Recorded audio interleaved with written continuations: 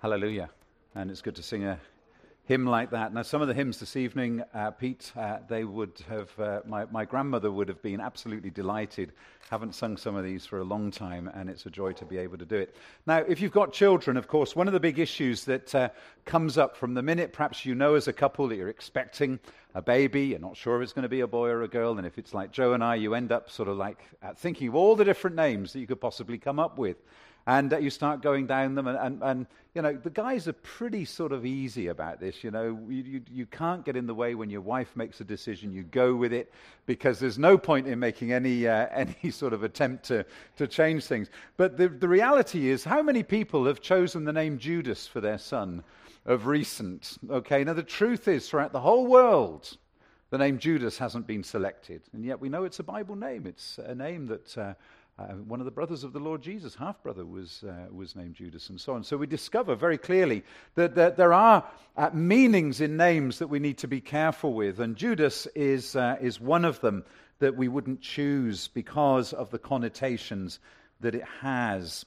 Now, I was going to bring along a little bag with 30 silver coins in, 30 quarters, but we had a whip round and we could only find 3. So that meant that particular example wasn't a possibility this evening. I was going to throw it out and say, count them and see what we've got here. Not how much they're worth, but how many coins are contained in that little bag. Judas has the, not privilege. Do you know that Judas is the only man in the Bible who is specifically named as being in hell? Okay, I want you to think about that for a moment.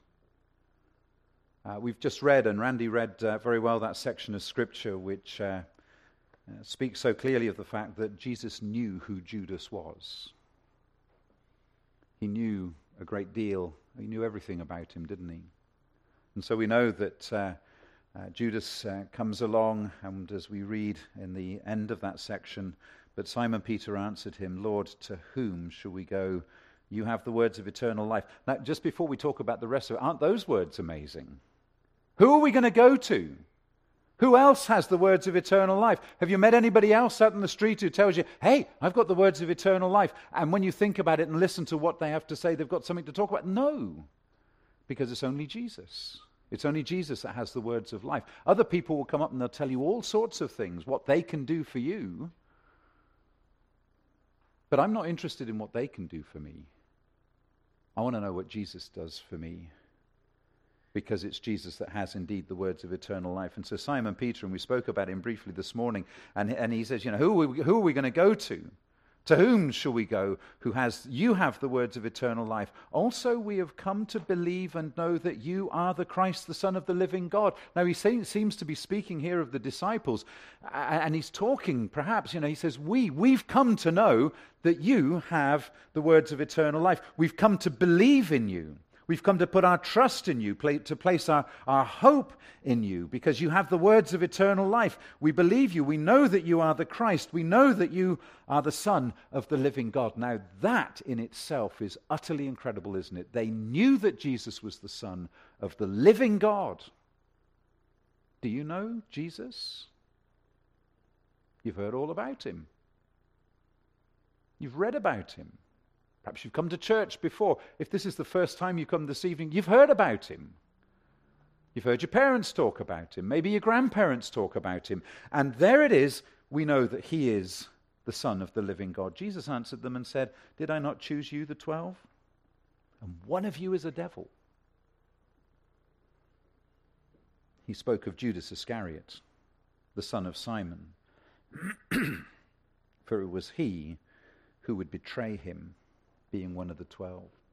Now we get the idea that Judas was just terrible. He was.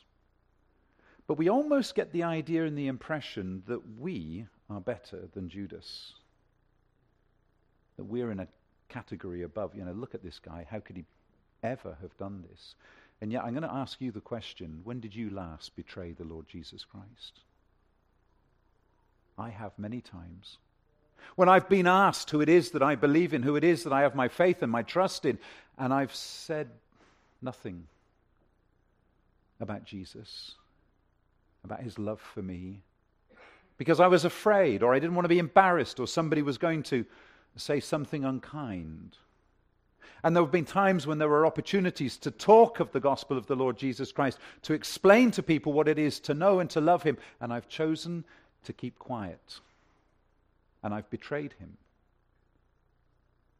And there have been times when I've been presented with a direction to go in, and I know that it's the right direction, and I've deliberately chosen the opposite. Because I don't want to follow Jesus all the time, or I haven't wanted to. And so here, this evening, how different are we really? And some of you, already these words are resonating with you, because you can, as I've been speaking, suddenly that occasion just sinks in, it comes to your mind, and you think to yourself, I let him down. I betrayed him. Instead of coming to church with your family or bringing your children to church, you chose to do something else. We only have 52 Sundays in a year, and each one is precious. The time when we can meet together with God's people, and when we can bring people into the presence of a group of people who have the Holy Spirit living within them, and we want to be part of that. And every time we don't bring our children along, and every time we don't set the example that we should do for them, we're betraying the Lord Jesus Christ, who said, you need to meet. Don't ever give up meeting, the scriptures tell us. And so we understand that. Proverbs 14 verse 12 says, you can relate to this one as well. It says, there is a way that seems right to a man, but its end is the way of death. And Judas was in this category. He saw the end that he wanted because he'd got himself into a spot of bother over the issue of greed. Filthy lucre, whatever you want to call it, money. And that was his undoing. And the thought of 30 pieces of silver, the worst transaction he could possibly have made. And what did he end up doing with that money? He threw it into the temple doorway onto the floor. And the chief priests, they said, go away. It was your choice, your decision. You did this. Don't blame us for it. You took the cash. And that was Judas. That was Judas. And so we recognize that when we talk about Judas, we discover that it immediately brings certain things to our mind. And of course, none of us are going to name our sons Judas. There are times that we meet people and under our breath we say, oh, he's a bit of a Judas, isn't he? Because when we come across people that are deceitful and dishonest, when they're traitors, that's how we have begun to understand, and we'll talk about more about that a little bit later.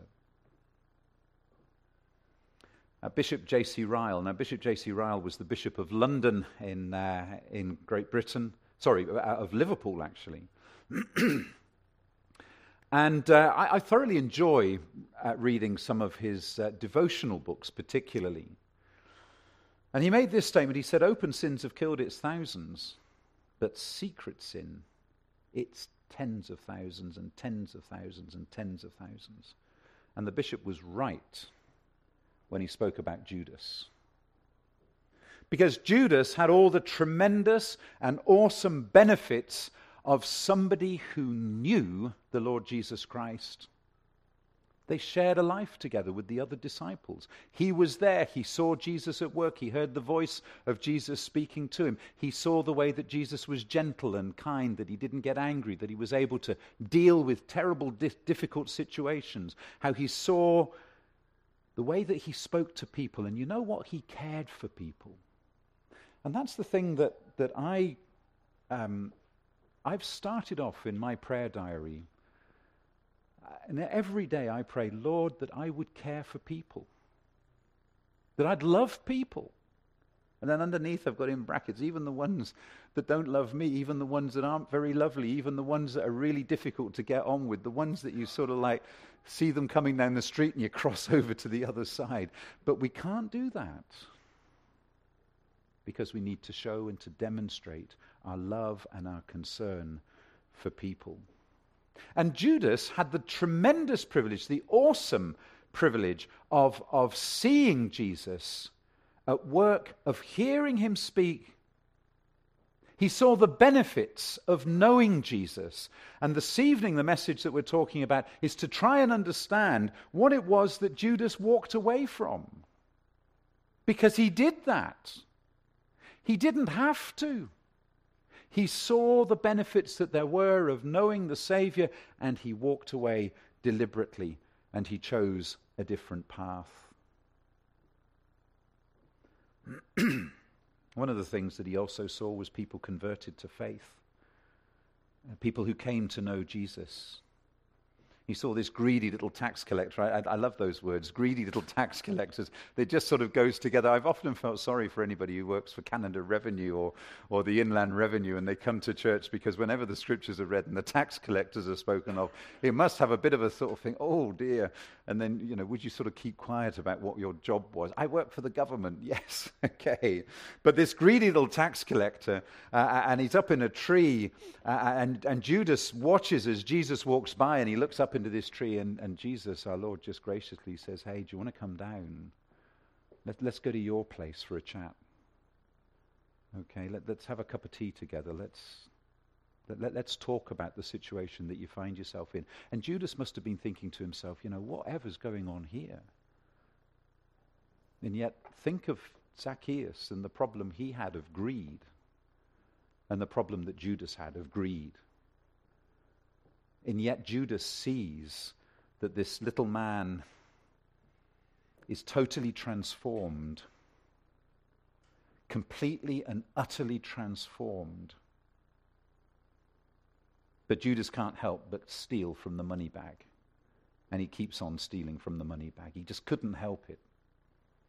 He had to have more and more, and theft from his friends and from Jesus every single day became easier and easier, because when you allow sin to dominate in your life, it starts off, you feel terribly guilty about it. And then the next time it gets easier. And all of a sudden, it's become your second nature. It's not a problem at all. And he probably began by borrowing a few shekels here and there. I'll pay it back later. And how many people have started off in life in exactly that way? Heard some terrible stories of older people where their children have come in so-called to look after them. They've cleared the bank account out, and when all the money's gone, everybody's destitute and they're thrown out in the street because greed comes in.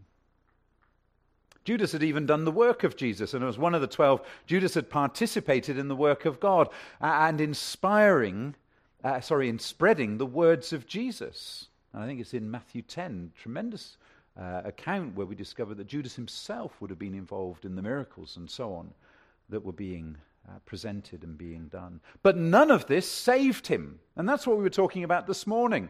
I could be friends with Randy here, all right?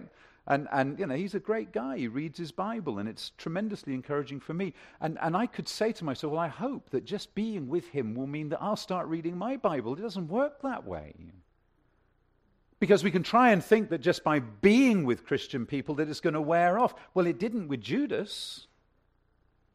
He continued stealing the money, even though he had the Lord Jesus there speaking, talking to him. And Jesus knew all the way through. Every time that shekel was taken, our Lord knew where it had gone.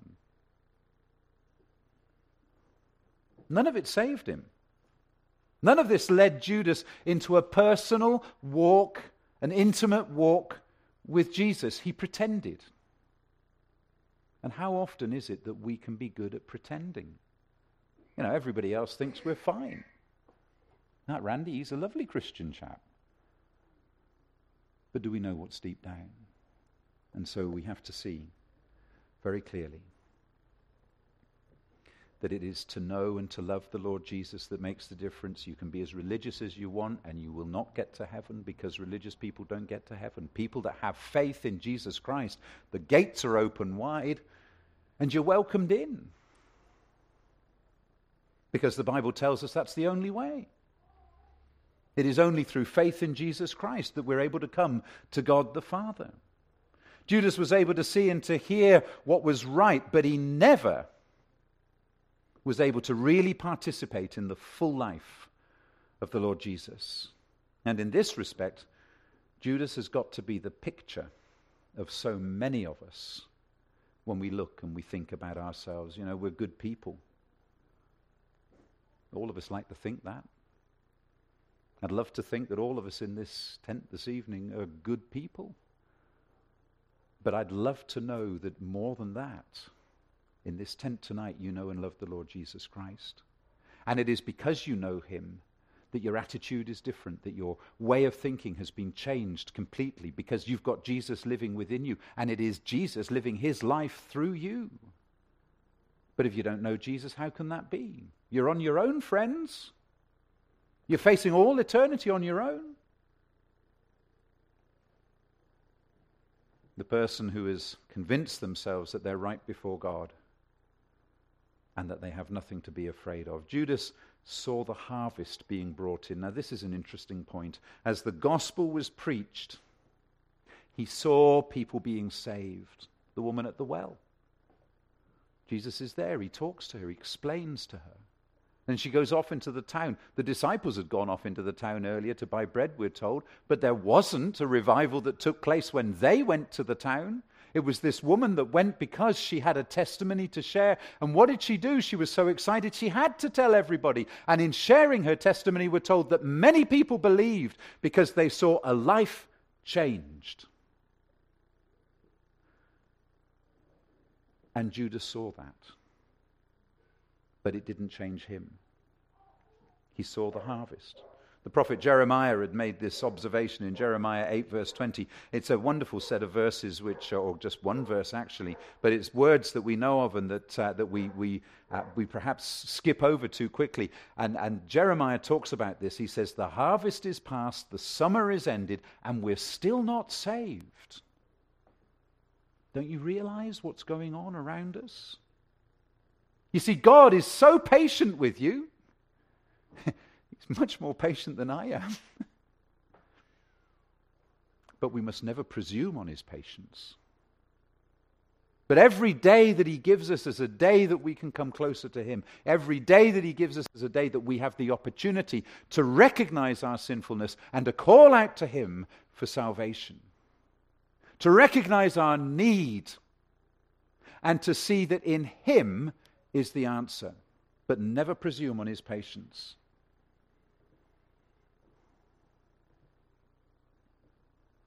And friend, the harvest is underway. Today in the world, many people are being won to faith in the Lord Jesus Christ. We get the idea here in Canada, everything's ground to a halt. The church is of no significance. That's not true.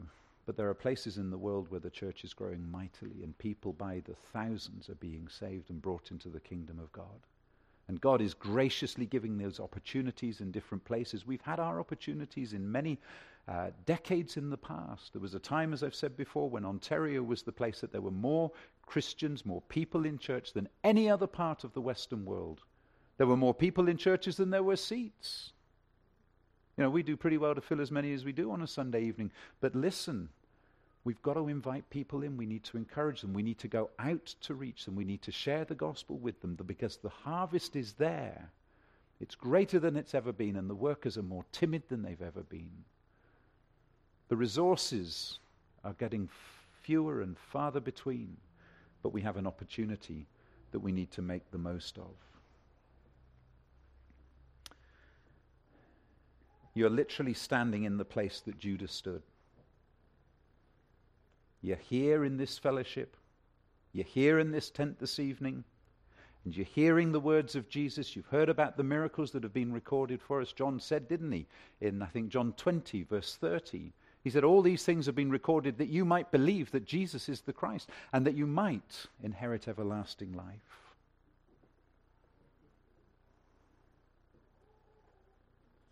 You even have friends who keep bugging you about it, and they keep reminding you, you need to know Jesus. You need to come to him. You need to surrender all to him. And Judas heard this, and they would have spoken to him.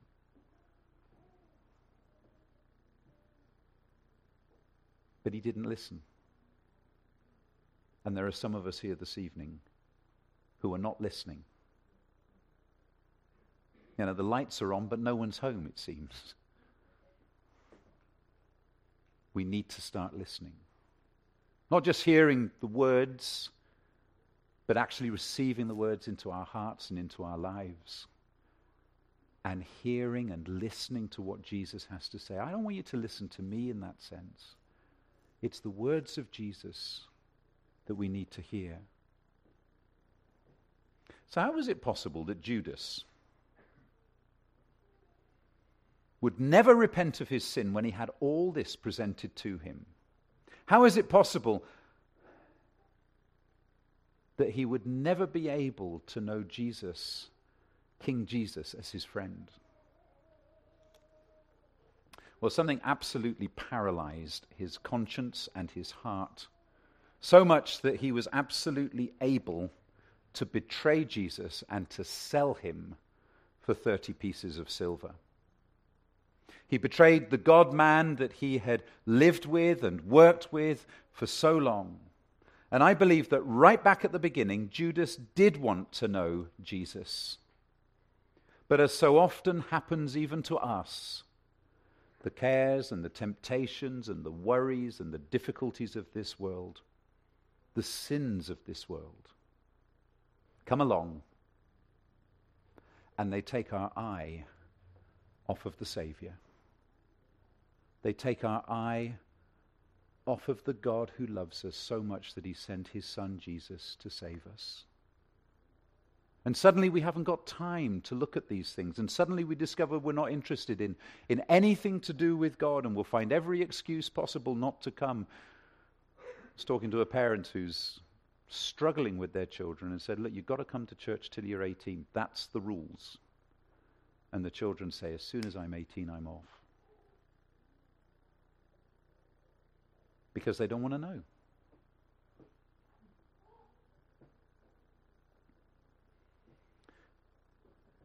Perhaps just a little at first, but increasingly the sin and the pressures of this world, when they're allowed to take hold and the hook is pushed in further and further until the barb clicks over, and you know that once that fish is on the hook, it's not going to get off because the barb has gone through. There's no going back. Judas didn't suddenly say, I'm in this for the money, right back at the beginning. It was a gradual development, and that's how greed usually works. Yes, Judas was a thief, and he stole from the money bag. And when a woman came along and wanted to express her adoration for the Lord Jesus Christ because she loved him, and she brought this jar of expensive perfume, and it was expensive. We're told it cost a year's wages. Now, that's a lot of money. Imagine all that pile of bread, and you end up with this. And she took it, and she broke it, and she poured this ointment, this perfume, on the feet of the Lord Jesus. And then she wiped them clean with her hair. And Judas, instead of seeing the testimony of a beautiful, beautiful thing happening, he says, all this money's been wasted. He says, we could have given it to the poor. What he really meant was, it could have gone in the money bag and I could have bought a new car or whatever it is that we could have had out of this, because that's how his mind was thinking. Why this waste, he says. But it wasn't his love for the poor that made him say this. It was his love for money that drove him to say it. You see, greed was eating away at him. And before he knew it, greed had won him over. And when the chief priests made the proposal to Judas, you betray your master, your Christ, and we'll give you 30 pieces of silver. What did he do when he jumped at it? 30 pieces of silver. I'm not sure what you can buy with 30 pieces of silver, but even today you can buy quite a lot with 30 pieces of silver. And it was all his. And so often it's the love of material things that distract us in our lives. And we have to be so careful of these things. As we spoke of this morning, what did the Apostle Paul say? He said, be content with the food that you have and the clothes that you wear. Now, I'm not suggesting that we go out and sell everything and give it to the poor. And Jesus wasn't making that point either. But what we do have to recognize, that as we're blessed, we're careful with what we do with our money. And if you're able to give, then give generously.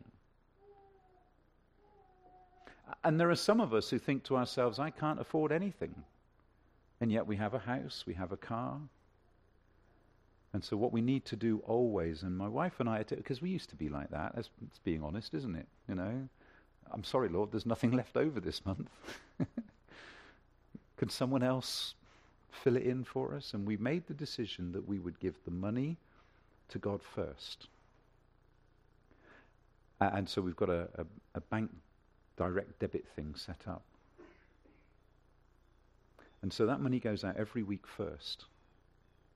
And we discovered, and this is amazing how it happens, that what was left was more than what we had before.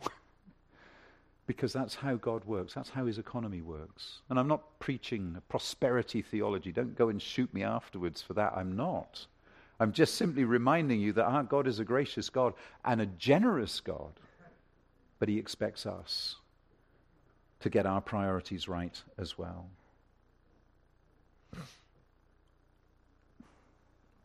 Luke 14:33. Whoever of you does not forsake all that he has cannot be my disciple. So what was Judas's sin? What is so often the most serious sin in our lives? And I think it's the case for all of us. Well, it's really quite a simple answer to that question. It's preferring something else over Jesus. Doesn't matter what it is. It can be a relationship. It can be our family. It can be our money. It can be our time. But it can be anything that we prefer over Jesus. For Judas, it was money. He loved the feel of the coins, and he used to jingle it at night just to see. And he was really good at weighing it, and he could tell you how many shekels there were in it just by holding it in his hand. The Bible doesn't specifically say that, but I can imagine that that's how good he had got. He loved to hear the coins tinkling and to feel the weight, and then to help himself and to spend it. And of course, Judas knew the Old Testament scriptures. He knew Proverbs, and he knew Proverbs 3. As indeed Jewish people know this section of Scripture really well. It's the section of Scripture that is read when the Torah is placed back into the ark in the synagogue. And it says this, happy is the man who finds wisdom. Are you looking for wisdom? And the man who gains understanding. Are you looking for understanding as God gives it to you? For her proceeds are better than the profits of silver, and her gain than fine gold. She is more precious than rubies. And all the things you may desire cannot compare with her. Length of days is in her right hand, and in her left hand are riches and honor. Her ways are the ways of pleasantness, and all her paths are peace. She is a tree of life to those who take hold of her. And happy are all who retain her. And what did Judas do? He went out and hanged himself.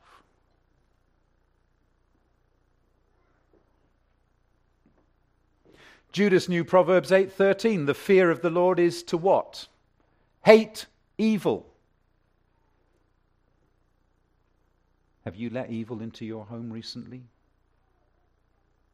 Into your life? It didn't look like evil, but you opened the doors wide and Satan came in.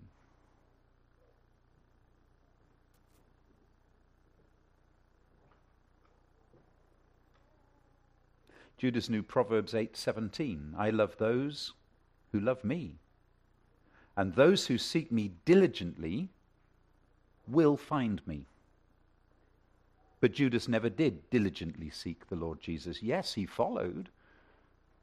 He was with him, but he didn't diligently seek him. And what about you this evening? Are you diligently seeking the Lord? Do you know what diligent means? It means to be careful. It means to look everywhere. It means to leave no stone unturned until you find the Lord in every area of your life. What is it that you prefer over Jesus? What is it that you concentrate on and you put all your efforts into? And all your time and all your money? What is it? Perhaps it is greed, just like Judas. And that greed is at the expense of everybody. And it's incredible how this can happen. It can be the expense of your family as well. You can steal money from your family. This is unbelievable, isn't it? Husbands can be deceitful and hide things. Some of the girls here are now thinking, I'm going to have to check our bank books just to make sure what's going on. But if you know your husband and he loves the Lord, then there's no fear. But you can siphon off stuff, cash transactions and so on. Greed will affect us to that level. Perhaps it's pornography. Again, at the expense of your wife and your family, you hold on to the moments of fleeting pleasure derived from watching or reading the most appalling stuff. And all it does is wreck your life, and it destroys your home, and it destroys your relationship with your wife and your family. And it breaks your relationship with Jesus, who loved us so much that he died for you. He took the sin of your pornography on himself on the cross. And he bled and he died. But despite all of that, you continue in your sin. And it breaks the heart of your family. All the disciples were gathered with Jesus in the upper room, and Jesus broke bread, and he taught them saying this. He said, take and eat this. I want you to do this in remembrance of me, because he was preparing them for the time that he was going to ascend back to heaven. And he said, don't forget, don't forget. You know, sometimes I cross my fingers, during the service in the early part to remember to say something that's come to my mind, and then my fingers get uncrossed and I forget it. Because Jesus knew, God knows what we're like, and the fact is we forget things. And he said this, never forget what I've done for you. Never forget that my body was broken for you. Never forget that my blood was shed just for you. And he went on and he took the cup and he said, take and drink. It will remind you that my precious blood is going to be shed for you so that your sins are forgiven. And he says, don't forget this. And understand what it means, what I've done for you.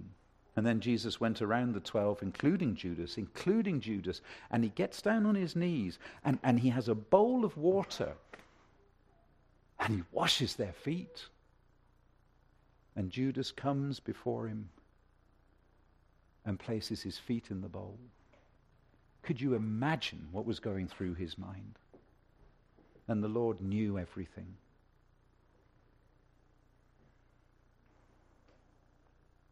He knew what Judas was thinking.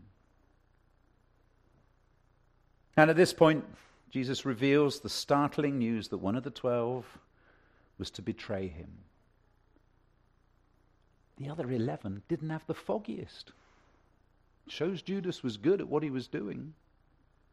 Because when a man or a woman starts to lie, they get very, very good at it.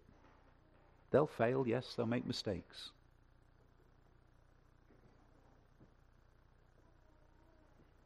How could this be, they think? And all of them cry out, Lord, is it I? Lord, is it I that is going to do this? And now I want you to notice the difference as to what Judas said. imitating the others, but failing to do so, he addressed Jesus and he says, "Rabbi, is it I?" Why is that significant? It's significant because Judas never held Jesus as Lord. And we've spoken about this so often in our fellowship. What position do you give Jesus in your life? Is he a good friend? Is he somebody that you look up to? A good teacher? Or is he Lord? And do we understand what that means to call someone Lord? It means that he has everything. He is my Lord. He is over all in everything in my life. But so often we're not prepared to do that because we want to keep those special things for us. For me. Rabbi, is it I? You see, Judas knew that he was deceiving the other 11. But he also knew that it was impossible to deceive the Lord Jesus. Yes, he had tried, but he couldn't do it because Jesus knew his heart. And friends, we've got to be careful. We try to even deceive Jesus. But I need to remind you, you cannot do that because he knows you. I like to say he knows every hair on your head. Now, in my case, he knows me a little bit more easy than some of the rest of you, okay? But that's the thing. He knows us. And he knew what Judas was thinking. And in answer to Judas's question, our Lord simply says to him, "You said it. You said it. I'm going to betray you." And what did Judas do? He got up and he walked out. Do you know how many people brought up in Christian families do exactly the same thing? When they're spoken to and when they're confronted with the gospel, finally their conscience can't take it anymore, so they get up and they start to run, and they run and they run and they keep running.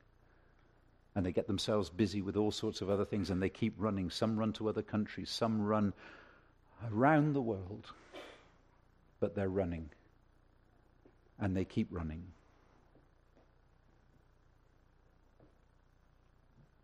We close now by briefly considering 4 consequences of Judas's betrayal.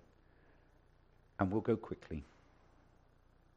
I want you to remember that sin is always a thief. It robs you. It robs you of everything, of any value in your life. Firstly, Judas lost the promises of Christ. You see, in John 13, verse 27, our Lord has confronted Judas, and he says to Judas, "What you got to do, go and do it quickly." And the first thing Judas does is get up and walk out. Verse 30 tells us that Judas took the bread, and then he went out immediately. And then you have that chilling verse at the end, which says, "And it was night." And so often this is exactly how we deal with the conviction of sin that is brought across our path. We get up and we leave. We run away and we keep running.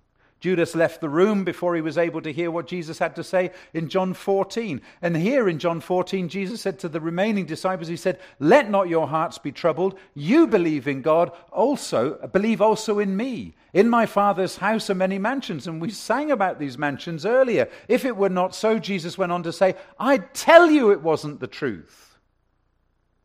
And he went on to say, and he said, "And I go to prepare a place for you." But he didn't prepare a place for Judas because Judas has left.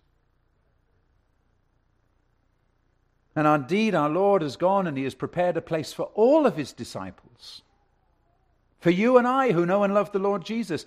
But not Judas. Judas left the place of promise.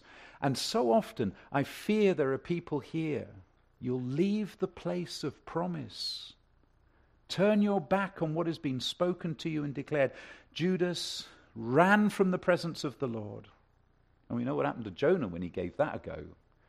And it happens to so many of us. You know, there's this long string that we're on. It's like that dog with one of those leads, you know, and it goes, eek!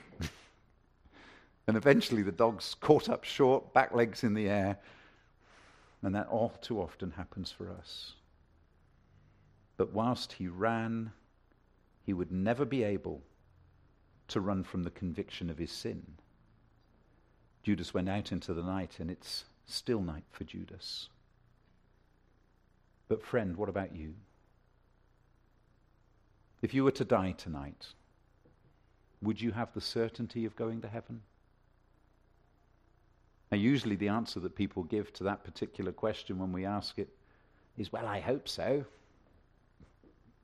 Pretty good idea that that's what's going to happen. I mean, how could God ever turn me away? I mean, look at the others. What's the choice? I'm obviously the one.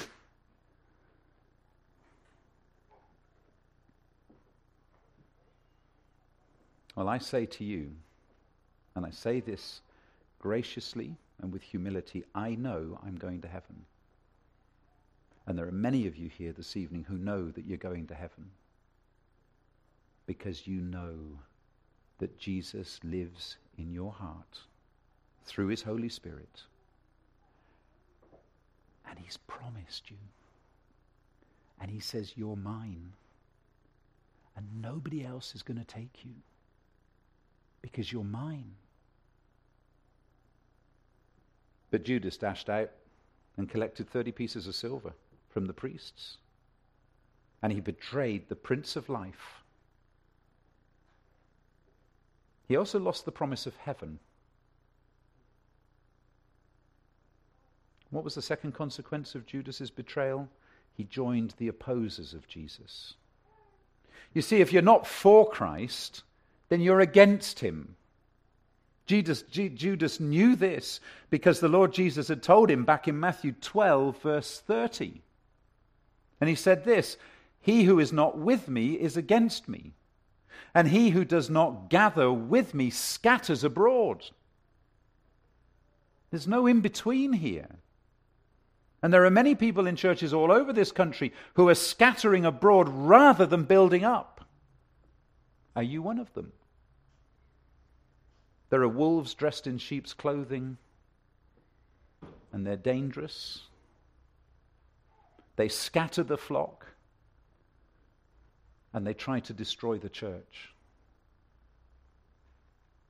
But no sooner had Judas betrayed Jesus than the remorse came flooding in, and he went back to the chief priests and the scribes, and he said, I've betrayed innocent blood.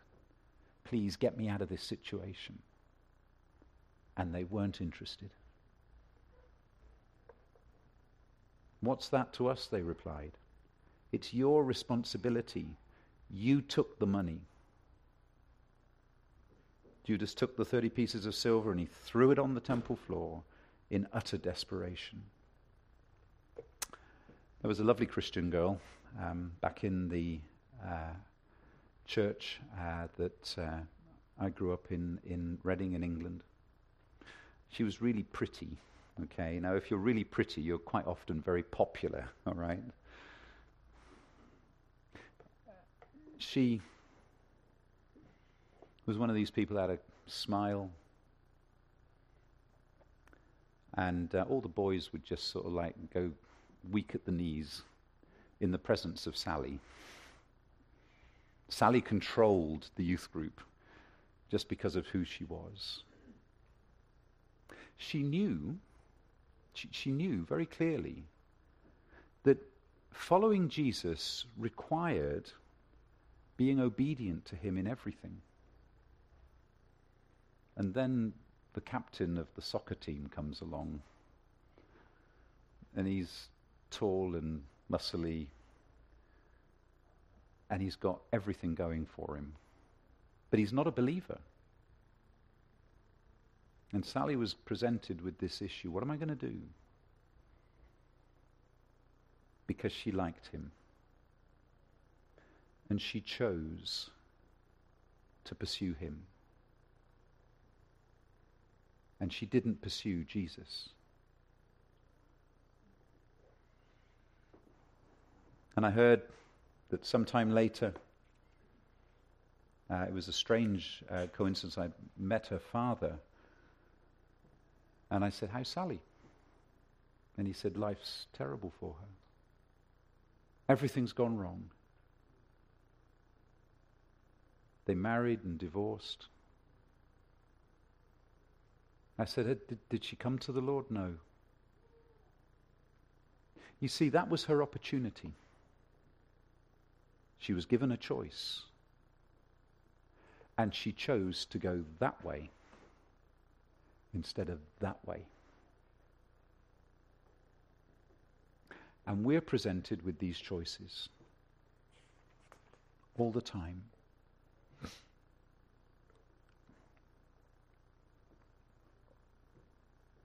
Judas lost the promises of Christ, and he joined the opposition. And another consequence of his betrayal of Jesus was that he died without Christ. You know, when you come to faith in the Savior, almost instantly you cannot imagine how you lived your life before you knew Jesus. And then you meet people who don't know Jesus, people who just live their lives, and you think to yourself, how does that person live? How do they get up in the morning and function during the day when they have no idea of what's going on? There's fear in so many different things. And you're saying to yourself, this is impossible. And Judas saw everything. But even more unbelievable is how anybody would dare to die without knowing God. Now that is beyond our ability to fathom. And yet now, today, people choose death. And the hospitals in our country help them and provide it. Judas sold God's Son, the Prince of Peace, for 30 measly bits of silver, and he didn't even have 30 days to spend it. He didn't spend one of them. He threw the lot on the temple floor. What a fool!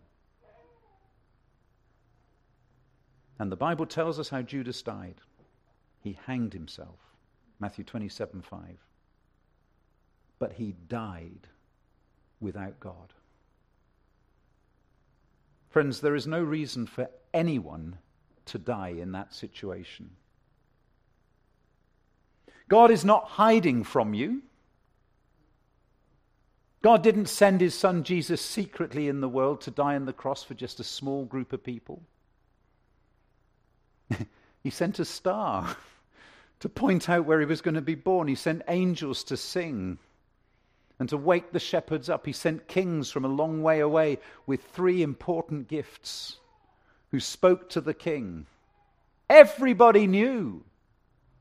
It wasn't a secret. And there is no reason for any person in this country to not know about the Lord Jesus, but that does bring us back to ourselves as to what we do in terms of evangelism.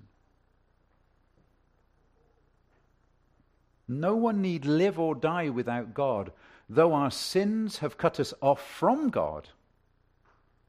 If we turn from our sins to Jesus Christ and ask for forgiveness, God will come and he will live graciously within us.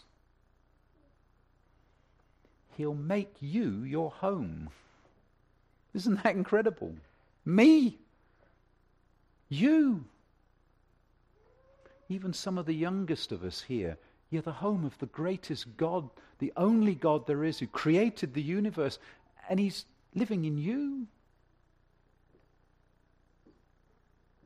But Judas walked out into the darkness. Lastly, the Bible says that Judas died without the hope of heaven. The consequence of his leaving and walking out was that he lost heaven. The worst consequence of all. As I mentioned right back at the beginning, Judas is the only man in the whole Bible who is individually named as being in hell. Jesus warned about hell so many times. After Judas died, he was scorned by the priests who had got what they wanted. He was scorned by the disciples when Peter stood up and said, "This man was numbered with us." But he was a traitor. He's scorned in Scripture for being the man who betrayed Jesus. And for 2,000 years, he has taken the scorn of a world that uses his name as a term to taunt anyone who is deceitful, anyone who is a traitor. And most tragic of all is that Judas in hell pours scorn on himself. surely he must cry out, I was one of the 12. I heard the messages, I heard the sermons, I heard the teaching, I saw the miracles, I saw people converted. I even participated in the work of God. Judas was so close to God, but he wasn't close enough.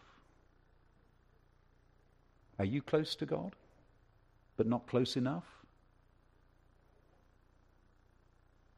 Close to Christ, but cut off from him because you will not come in submission and prayer. God, be merciful to me, a sinner. Each of us has a choice. We either follow Jesus to heaven or Judas to hell. Which way will you go? You've heard the truth. You've read the scriptures. Let's pray. And so, our gracious and loving Heavenly Father, as we have spoken and read of this account, I hope and pray with all my heart that every single person here in this tent this evening will decide to follow Jesus. I have decided to follow Jesus. We're called to follow Jesus. We're called to repent of our sin. We're commanded, in fact, to repent. And I pray that we will do just that. That we will finally see and meet Jesus face to face. And recognize that it is only in him that we can see our sin dealt with. That it is only he that gives us hope for all eternity. That it is only through Jesus Christ that we are able to be made right with God, that we can be dressed in sparkly white, beautiful robes that cover our sin, deal with it. And we can be in heaven for all eternity. And we can live out the rest of our life here in this earth without fear. We can relax in that sense because we know and love the Lord Jesus. And if there's anybody, Father, who's tempted to follow Judas, to be greedy, to be a pretender, to be a hypocrite, graciously, Lord, stop them in their tracks, and that they would turn around, repent of their sin, and call to you for salvation. So, Lord, graciously hear our prayer this evening, we ask. In Jesus' precious